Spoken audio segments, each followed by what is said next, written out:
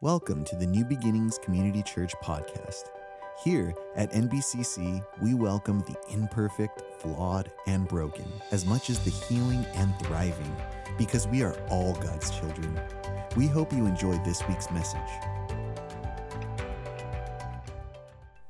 Well, good morning again, everyone. Good morning. It's good to have you with us. I'll try that again. Good morning again, everyone. Good morning. Oh, I like that. That's so much better right there. Today we're going to talk about every word of God is tested. It's our second part of the study of the life of Joseph. Okay? Really quick, how many of you enjoyed taking tests? Keep them, I want to count, okay?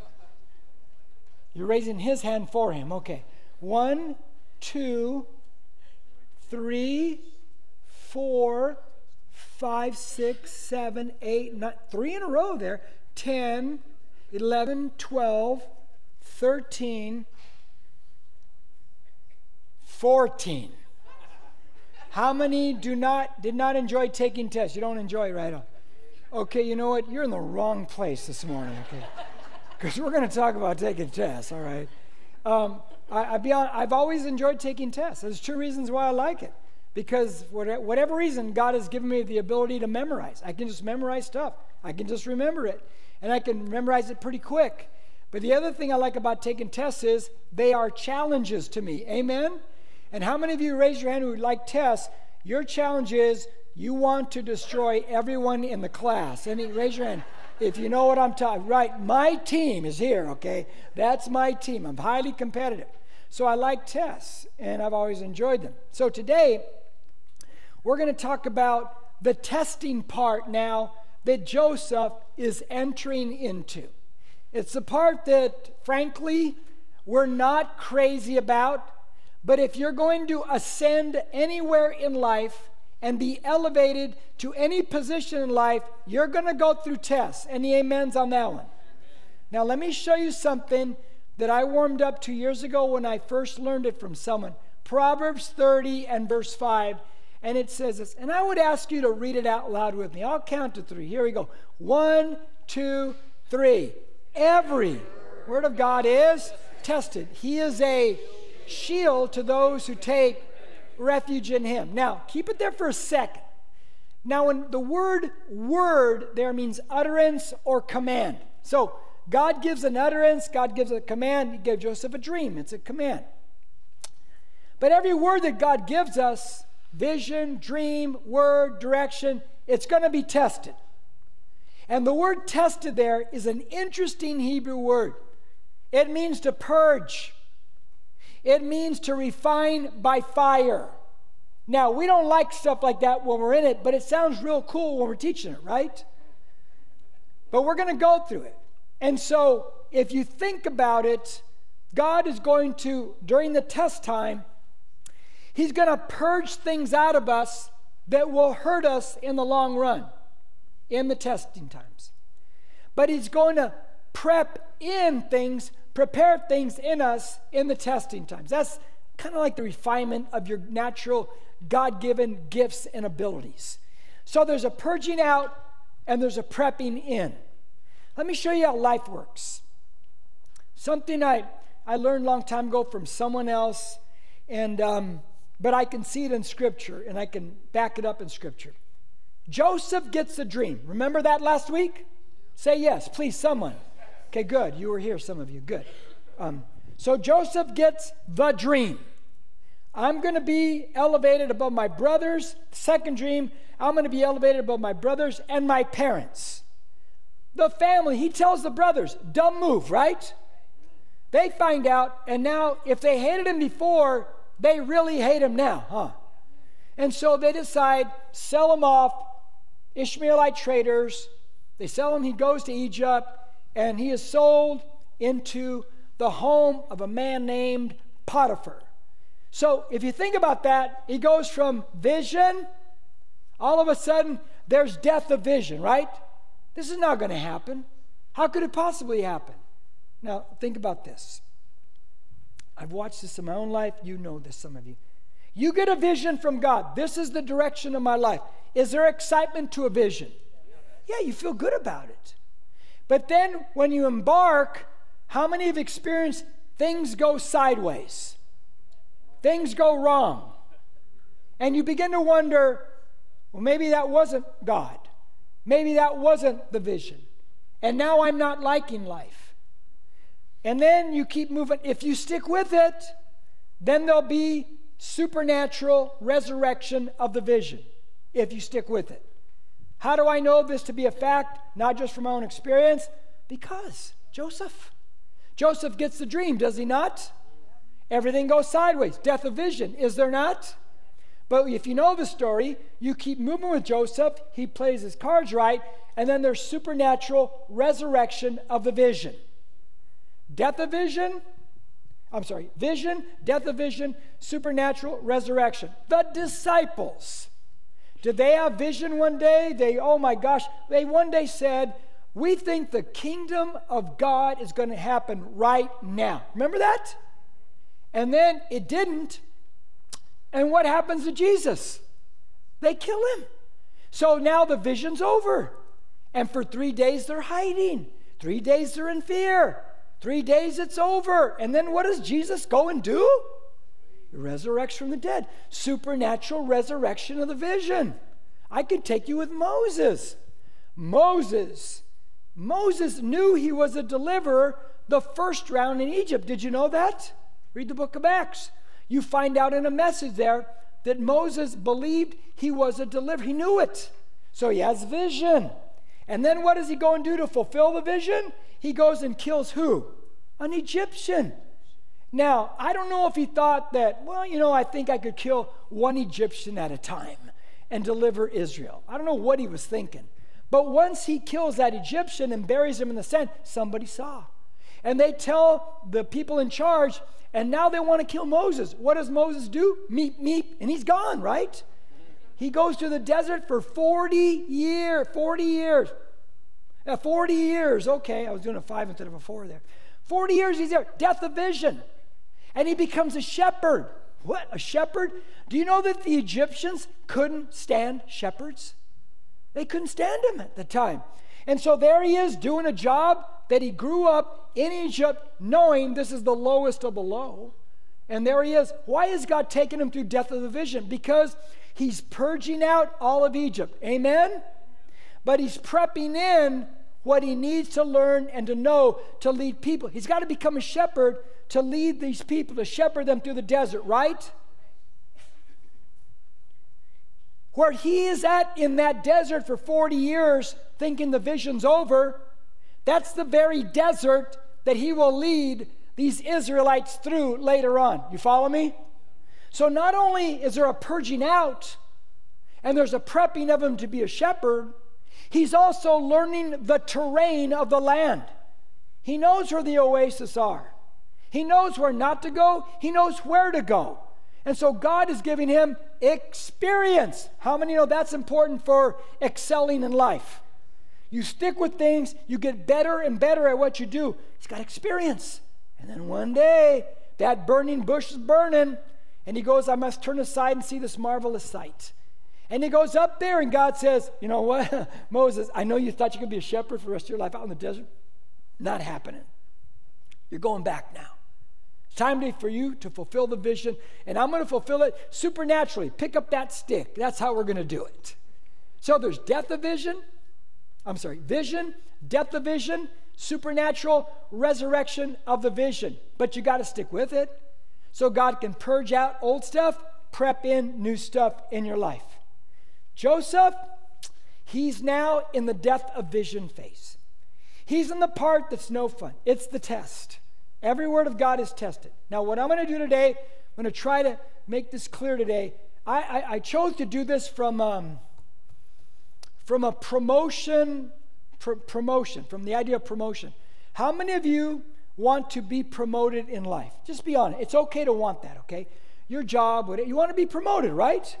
And so you do things to be promoted. You do the right stuff. We're going to look at how that happens in Joseph's life. And there's 3 C's that Joseph is going to live out. And they're the 3 C's that every boss, everyone above you looks at to see if you're developing in these things. And they are in this order. They are character, it is competency, and it is chemistry. Character, competency, and chemistry. Character always has to be at the top. We'll explain that later. So here we go. Genesis chapter 39, if you would turn there, please. It says this. Point one is, it's the character test. The first test we're going to go through is character. That's what Joseph goes through. Look at verses 1 and 2 of Genesis 39. Now, it's on the screen. You have your Bibles open or on your app. Now, whatever translation you have, I want you to read out loud with me. Will you do that? Yes or no? Yes. Okay, good. Here we go. Because it's good to read Scripture out loud. Let's read it. Here we go. Now Joseph had been taken down to Egypt, and Potiphar, an Egyptian officer of Pharaoh, the captain of the bodyguard, bought him from the Ishmaelites who had taken him down there. The Lord, come on, was with, okay, let's back up. Start that one again. It's a great line. The Lord was with Joseph, so he became a successful man, and he was in the house of his master, the Egyptian. We know that to be Potiphar.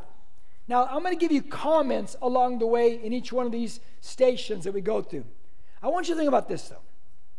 He's like 17 when he gets to Egypt. He's a high school senior. We've talked about this last week. So he's young. He's away from home. Mom and dad not there. We know that his mom passed away, giving birth to the younger brother, Benny. But he's away from parents. He comes from a world where you worship one God. There's only one God, the creator of the heaven and the earth and everything there is. He comes into Egypt. They worship about 1,500 false gods. All their gods come from nature itself. But Joseph, no, my God is the creator of all nature. So he worships the one true living God. But here he is out here in a foreign land, different culture, no accountability from parents, nothing whatsoever. He's like Daniel when Daniel was deported to Babylon. And Daniel was a young teenage boy too, who's out there in a foreign land. And in Babylon, there was 1,000 temples to 1,000 different idols. But he worships the one true God. So now you have a young man away from home, and what's he going to do? What's he going to do? Now, some of you wanted to sing that song when I said that, right? That's what you going to do? No, I'm just joking. Young person, listen.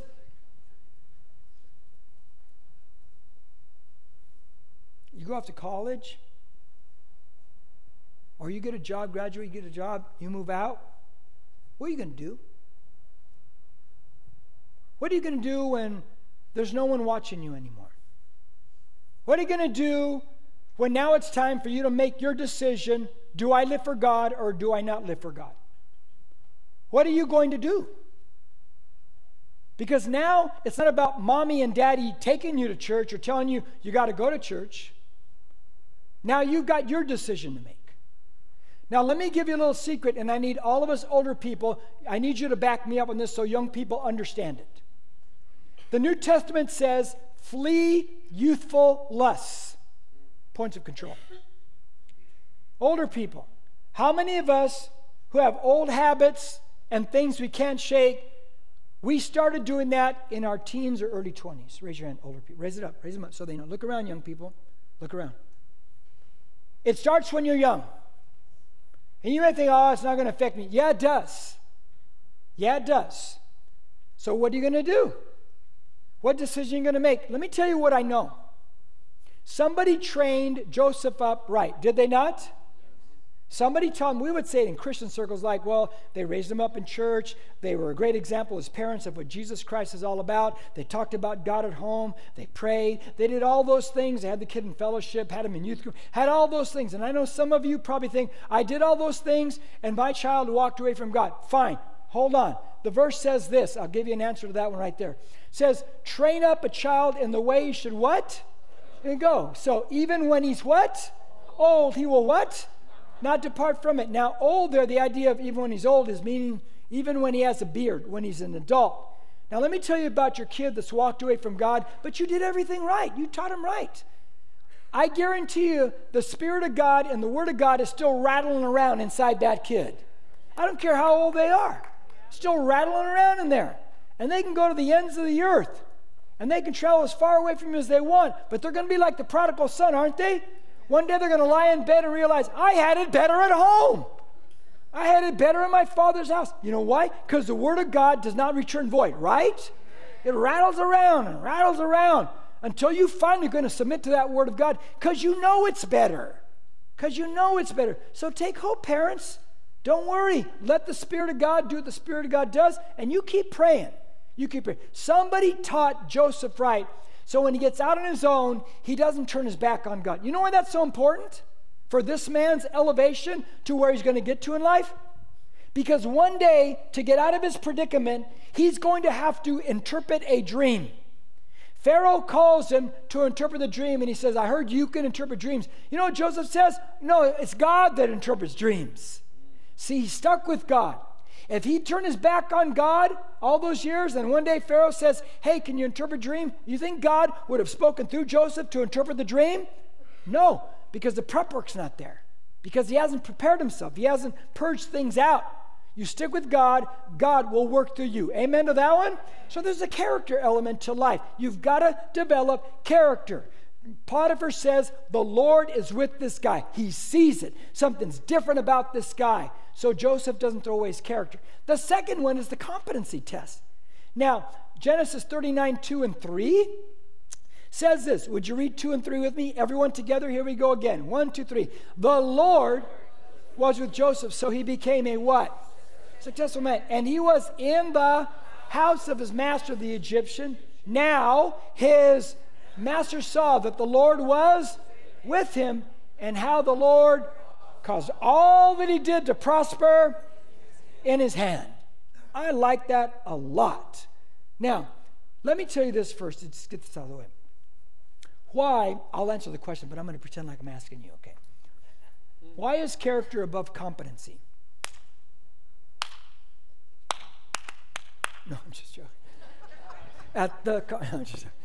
Why is character above competency? When you're young, you think you're going to hire a competent person and character will be second. And then you grow and you realize, no, character needs to be first. Right? Dating, you better understand character's first over competency.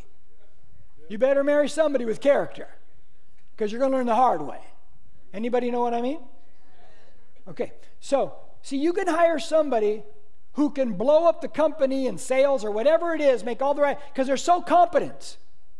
But they can also blow up the company because they are angry, don't get along with people, they don't work well in a team, they are this, they are that. They can blow it up. Has anybody seen that? They got all the gift and ability in the world, but their emotional development, their emotional IQ, their character is not developed. That's why you always look at character first. Never underestimate what one man can do to an entire organization. All you have to do to substantiate that is go back to the book of Joshua and see a man named Achan. One man, one guy disobeys, and he brings down thousands of Israelites because he just doesn't obey, because he doesn't have the character. So it's always character then competency. Now, if you noticed that Potiphar saw two things in Joseph. One, he saw that the Lord was with him. The word Lord means the self-existent one. It's Jehovah. So he sees the one true God activated in this man, young man, Joseph. But he also says, everything this guy touches, he's successful. Now, what you don't know at this juncture in the story is that Joseph is going to be thrust into multiple administrative positions, even though he doesn't want to be there. Everything's against his will, but he's always being thrust in administrative positions. So now you begin to see, as we follow the story, you're going to see everywhere he goes, he rises to the top because he's administratively gifted. But everywhere he goes, the administrative gift demands bigger and bigger responsibility. Everywhere he goes, all the way till he becomes prime minister. So you all have gifts, and you all have abilities, every one of you. And you've got to allow those things over time, repetition, experience, they have to develop. So the first thing is, you better find out what you're gifted in. You better find out what you're going to be good at. And then from there, you start to apply yourself in those things. Let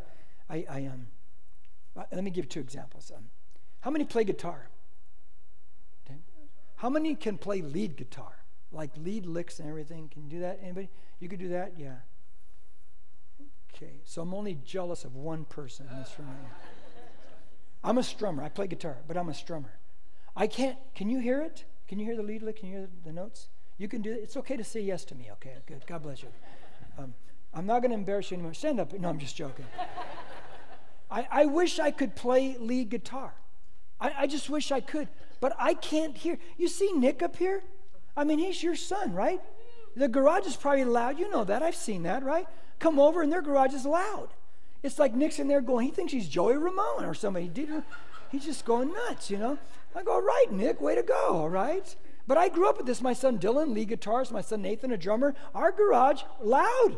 They're playing. I remember I came home one time, and I was young at that time, and it was in my early 40s.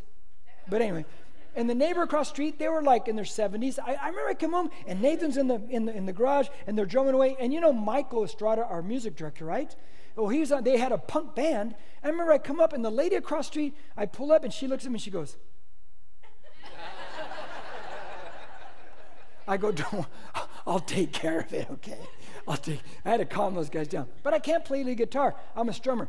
If I try to make a career out of playing lead guitar, I would go nowhere in my life. I have to find out what I'm good at. I'm not good at many things. I think I'm a pretty good teacher of the Bible. I think, okay? So, yeah. Okay. No, I don't need any clapping. So I do a lot of funerals. I do it for people in church. They're very difficult, but they're very, they bring joy. I did it for Esther Gates this past Tuesday. She always sat in this area. I always shook my hand after service. She passed away. She's an older woman, real nice lady. And afterwards, I'm walking out. We had a really great celebration here, and then we went to the Riverside National Cemetery. I'm walking out, and somebody, I never met this man before. And he says, you know, it's a great service and stuff like that. Thank you. And he says, you know, I've got to do a eulogy for somebody. Can you give me some pointers on how to speak in public? How do you do this? I go, and I said, you mean after 42 years of public speaking, how do I do this? I've been doing it 42 years, and I'm only 44 years old.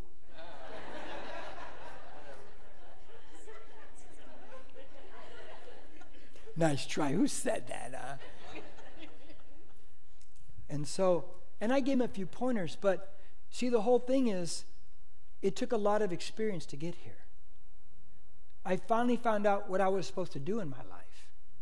And then I embarked down that road, and I kept doing it, and you get better, and you get better, and you get better, till you're very competent at it. And he wanted me to give him my wealth of wisdom of 42 years in a second, and he's going to go out and do that. It doesn't work that way. But I did give him tips and pointers. Here, give this a try. And I walked away going, good luck. No, I didn't say that. I didn't do that. Now, here's what I want to point out about in this story that I think is really important. So Potiphar sees Joseph. He sees God is with him, character.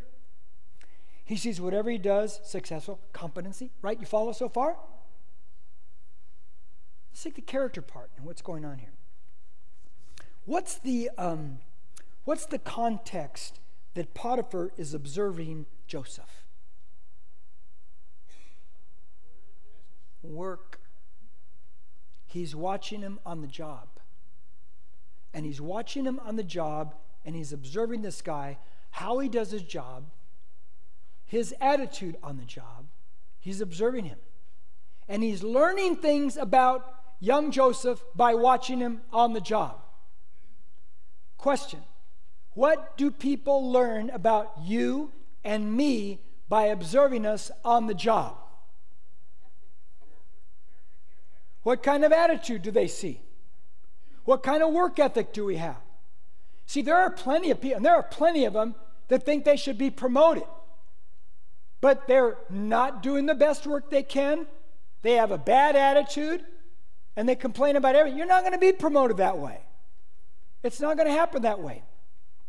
Did you know God says this? This is through Paul the apostle. Right. Look at it. Watch what he says about work. He says, whatever you do, do your work what? Heartily, with all your heart. As for who? The Lord. Rather than for? That doesn't mean to go up to your boss and say, I'm doing this for the Lord, not for you. You do that, you're going to be out, okay? That's not going to work, all right? You know. I say that because somebody told me that one time. I go, I never asked you to do it for me, you know. Verse 24. Thank you for the laugh, okay. Knowing that from the Lord you will receive the... Oh, so God rewards. Oh, so God's watching. Of the inheritance, it is the Lord Christ whom you serve.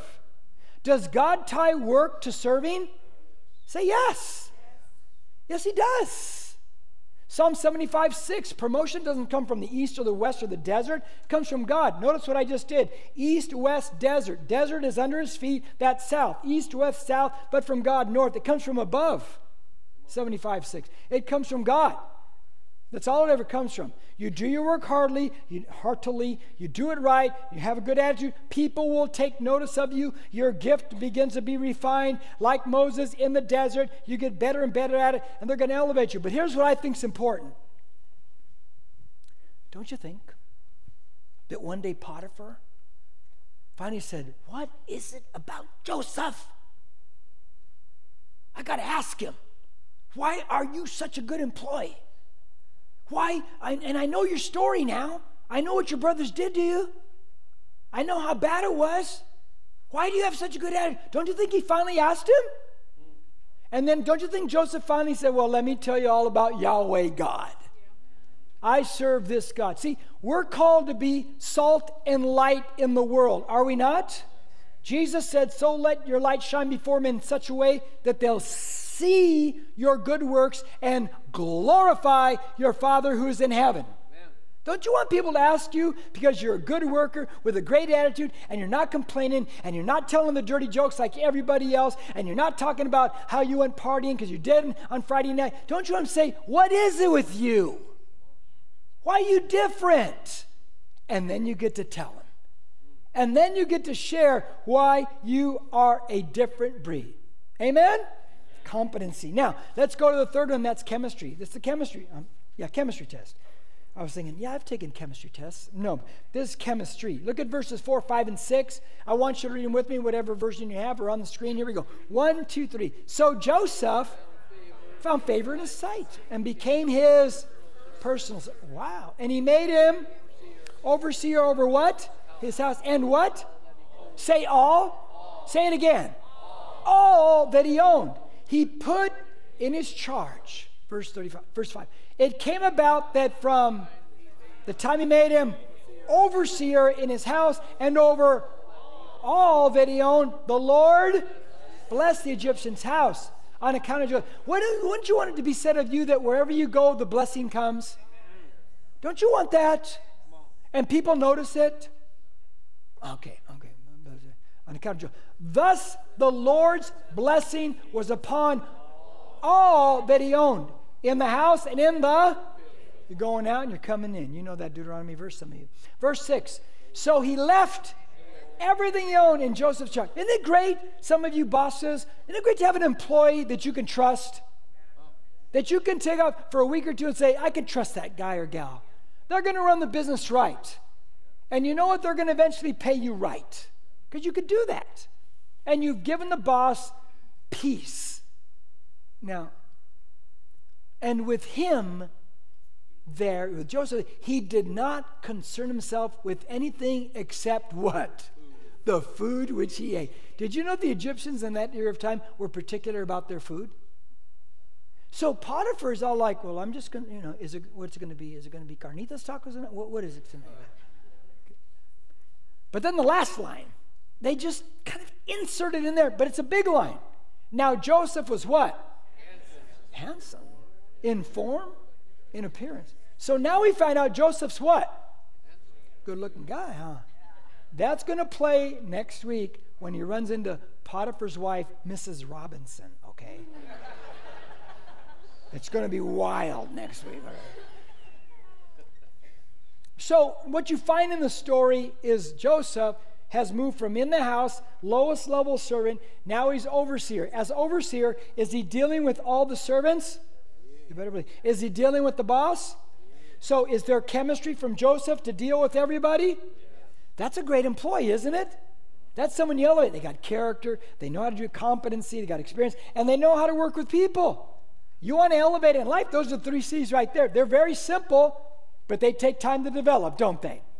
And they take testings of life to develop and to get there. Now, Joseph does all this even though the past has been terrible to him, which I love, because does he play the victim? No. Does he play the victim? Not at all. Not at all. Don't play the victim. You live in a great country where there's opportunity. Don't play the victim. And don't expect somebody else to do it for you. You go make it happen. Okay? You go do it. Don't listen to the culture. God's requiring you to be responsible. You to do it. You know, freedom is great, but it requires responsibility, doesn't it? Once they left Egypt, remember that? They get out there. They've been screaming for freedom for 400 years, weren't they? They get out there in the desert, and then what happens? Oh, who's going to give us food? Who's going to give us water? We need to go back to Pharaoh. He'll do for us. What'd they just say? I want somebody else to do for me because I'm a victim. No. Now, let me tie it all together this way. In the Old Testament, there's a story about 3 guys, Shadrach, Meshach, and Abednego. Ever heard of those guys? How many of you heard of Shadrach, Meshach, and Abednego? Raise your hand. Okay, good. The rest of you are going to be treated to this story. Okay. They were like the first 3 members of the Beatles before they got Ringo, and so no, they were. So Daniel and a bunch of people get deported to Babylon, like 602, 605, 606 BC. I can't remember exactly. And when they get there, they're good Jewish young boys. They're teenagers. And the Babylonians, they always took the best and the brightest, re-educated them, because they want to put them in high positions, because they want the best and the brightest. So that's you guys. The 3 friends of Daniel, their names are changed along with Daniel. Got his name changed too, to a Babylonian name. They were given these names. They didn't want it. But their names are changed to Shadrach, Meshach, and Abednego. Well, one day, Nebuchadnezzar, he decides that we're going to make a golden image of himself. 90 feet, 9 inches tall. How many know that's a big golden image? Right? So I think Nebuchadnezzar's a little bit in love with himself, right? But then he says, get the band together. Because the moment the band strikes up, everybody is going to fall down and worship the golden image that's made in my image, Nebuchadnezzar. And if you don't bow down and worship it, you're going to die. You're going to die. So now the pressure's on, right? There's a pressure before the pressure, because now you know, and if you have family, I can't do that, but I have family, I know they're going to kill me, but I'm not going to bow to the idol. That's the first pressure. Before you get to the pressure of the moment when you have to bow or stand. Well, they can't bow because they serve Yahweh God, the only true living God. They're not going to do it. They're not going to do it. So everybody's brought in there. Sidebar, if you read in Daniel 3, you find the word magistrates. The magistrates are brought in. You know who those guys are? They would be like our judicial system today. So guess what? Government now in that day is saying judicial system must bow to government and do what government says. Is that crazy or what? Is that moving that way or what? It's happened off and on through history in different places. And the moment that's eliminated, the moment government takes power over the judicial system, we're in big, big trouble. Big trouble. And they're moving that way now. They're trying anyway. Hopefully they don't get their way. Now, the music strikes up. Everybody bows down to the image. And everything's done, and somebody says, hey, where's Shadrach, Meshach, and Abednego? They aren't here to bow down. Let's go find those guys. Nebuchadnezzar's mad. They didn't bow down to the image. They bring him in. They say, you didn't bow down. You got to bow down. And they say, we're not bowing down. And they say this to him. Oh, Nebuchadnezzar, we're not bowing down to the image. Our God will deliver us. And even if he doesn't deliver us, we're not bowing down. How many of us throw in the towel and our God doesn't deliver us like right now, huh? These guys are grown-ups in the spirit. They're mature in the faith. I'm not bowing down. My God doesn't have to prove it to me that he's alive by doing what I want in the moment. He's already proven that he loved me by going to a cross and rising from the dead. He's the God-man. I don't need any other proof. You follow me? That's the difference between a Christian and a disciple. You don't need any. You know the evidence is there. He's the God-man. We're not bowing down. He says, okay, you're not bowing down. You're going to die. Bind them up. They tie him up with ropes. He says, get that furnace of fire. It's a big old furnace. Heat it 7 times hotter. We're throwing those guys in. They heat it 7 times hotter. Here they are bound up. And the guys who are pushing Shadrach, Meshach, and Abednego toward the flames, and here's the opening, it's so hot, the flames come out and burn the guys who are holding, bound up, Shadrach, Meshach, and Abednego. And Shadrach, Meshach, and Abednego, they fall into the furnace, bound up. And the other guys burn alive outside of the furnace. And they think, okay, they're dead. We got rid of them. And then somebody says, hey, Nebi, you better look at this. They're walking around inside the furnace. What? What have you been smoking? You better look. They're walking around in the furnace. And the ropes have burned off, but they're not burned up. And somebody here, just in case, you're going, you Christians believe the wildest stories. No. I believe in the God that science has proven this universe created from nothing. It had to be something timeless, spaceless, immaterial, all-powerful, personal to make the decision, and a mind we call God, which proves Genesis 1:1. Our God who created everything out of nothing. You tell me he can't preserve somebody in a furnace of fire? You tell me he can't raise a God-man from the dead? He created everything from nothing. And then they keep looking. These guys are unbound. And then they say this. Hey, Nebi, didn't we throw 3 guys in there? Yeah, we did. He goes, there's a 4th guy in there now. And they're all walking around. What? And then they say, and the 4th guy is like the Son of Man. Well, you ever remember the title given to Jesus, Son of Man? That's a God title. That's a messianic God title. There's somebody in there. There's a God figure in there. It's the pre-incarnate Christ, before Jesus came and took flesh. Jesus always existed. He always was. He only came at that moment in time, took flesh, took a body. So Jesus is walking around there with these guys. He says, get those guys out now. Now I got a question. I'm going to tell you 3 things, then I'm going to drive it home, and we'll be done. So they're taken out.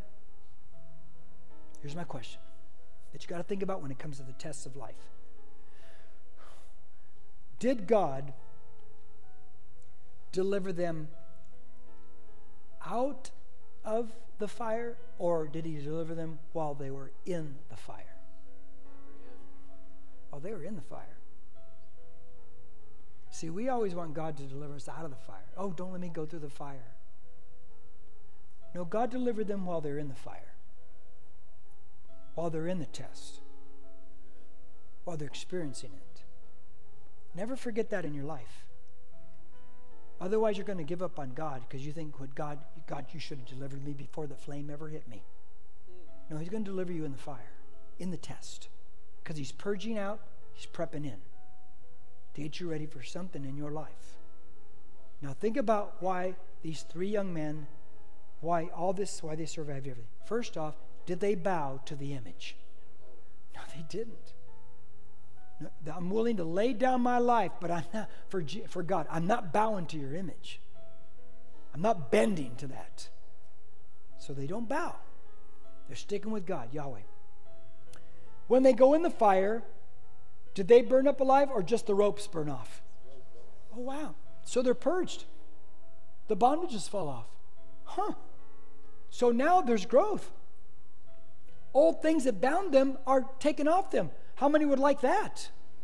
That happened in the fire. And then there's the 4th guy in there. We know that as Jesus Christ. They know it as some kind of God figure when they're saying somebody like the Son of Man. Don't you want this thing here where people see you in the flame and the fire of testing of life, and they see the God-man walking with you? They see Jesus Christ in you? Don't you want that? Don't you want that? Because when they see that, they're going to ask you the question, what is it? See, Jesus was Emmanuel, God with us. We manifest God in our lives through the testings and trials. They bring him out.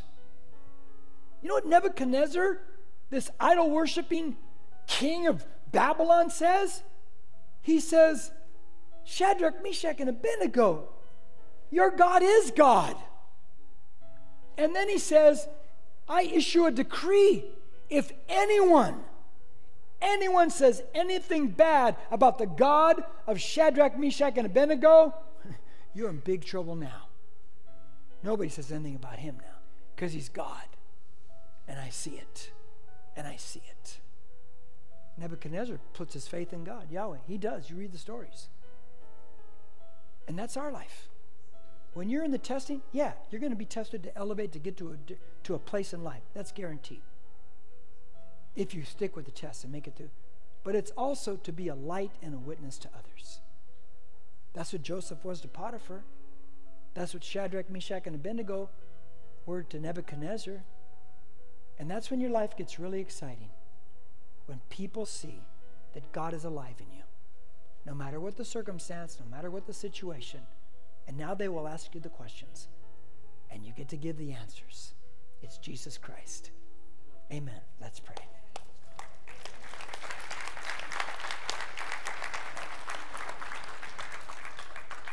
Let us pray. Thank you, Lord. I don't know what it would be like to go through the fires of life without you. To be all alone in the fires, the testings, but to know that you're with me in those fires. You're the fourth man. Oh, it's such a comfort. Look, I don't know where you're at with Jesus, but I know that times are troubling right now. And I think it's a great time to place your faith in Christ. To finally make him your only God, because he is the only God. All the other ones are fakes. They're false. He's the God-man who came down, went to a cross, and carried your sins and mine. Because it's our sins that separate us from God the Father. It's our sins that will send us to hell. You say, well, Jim, I don't believe in a God who would send people to hell. God doesn't. We send ourselves. People choose to go there. They have an opportunity. They can make a choice to follow Christ. They just choose to go there, the other way. But I'm going to give you an opportunity to put your faith in Jesus, to make him your God, and not bow to any other gods, not bow to any other way. So if you'd like to place your faith in Christ, we'd be ecstatic for you. I did it 42 plus years ago, and I've never looked back. I've never regretted it. So if you'd like to place your faith in Christ, right now is your moment. Or if you backslid and you want to come back to Christ, great. It's time to quit bowing to all the things out there and now bow to Jesus and live by the Word of God.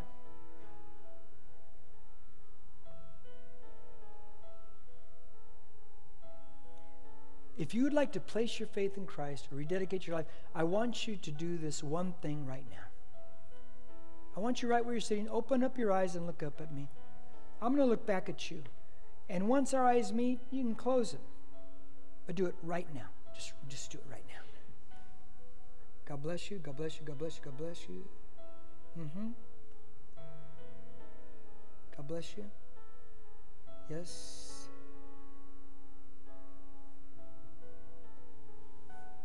God bless you.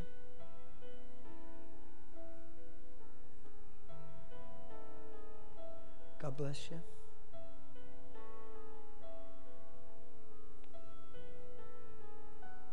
Yep. Yes.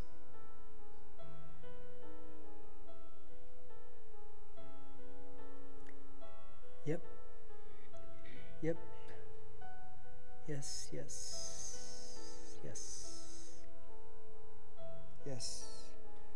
Now, I'm going to say this prayer. And those who looked up at me, I want you to say it out loud after me. Everyone who's a Christian here, say it with us. So they don't feel alone. Because Christianity is a fellowship of faith. It's a family of God. But when you repeat this prayer, those who looked up, put your faith in Jesus. New Testament writer Paul writes, if I confess with my mouth Jesus Christ is Lord and believe in my heart God raised him from the dead, I will be saved. That's what you're going to do right now. So here we go, all together. Repeat now. Thank you, Jesus, for loving me so much that you would die for me. You would give your life in place of mine. Thank you. You would shed your blood to forgive me of my sins. Thank you. I place my faith in you. I trust you as my only God, Savior, Lord, and Messiah. Thank you for saving me. So today, I choose to follow you for the rest of my life. Now let me pray, friends. I just pray in the name of Jesus. I pray for you who looked up. Follow Christ. Don't let anyone talk you out of it. Don't bow to any other things. Get into the Bible. Get a Bible you can understand. Stay in the New Testament for a couple years. Stay in that New Testament for a couple years. Read about Jesus and Jesus only. About the one who saved you. Get into church. Worship God. Repent. Turn away from sin. Because now you have the Holy Spirit in you. Thank you, Lord. We thank you, Jesus, that heaven rejoices over anyone who repents and comes to you. In Jesus' name we pray. And we all said, amen and amen. Would you stand up with me, everybody, please? If you need prayer or dedicated your life to Christ, please reach out to us on our social media, on Facebook and Instagram at NBCC Norco, or email us at hello@nbcc.com. Thank you for listening. Don't forget to share and subscribe to this podcast.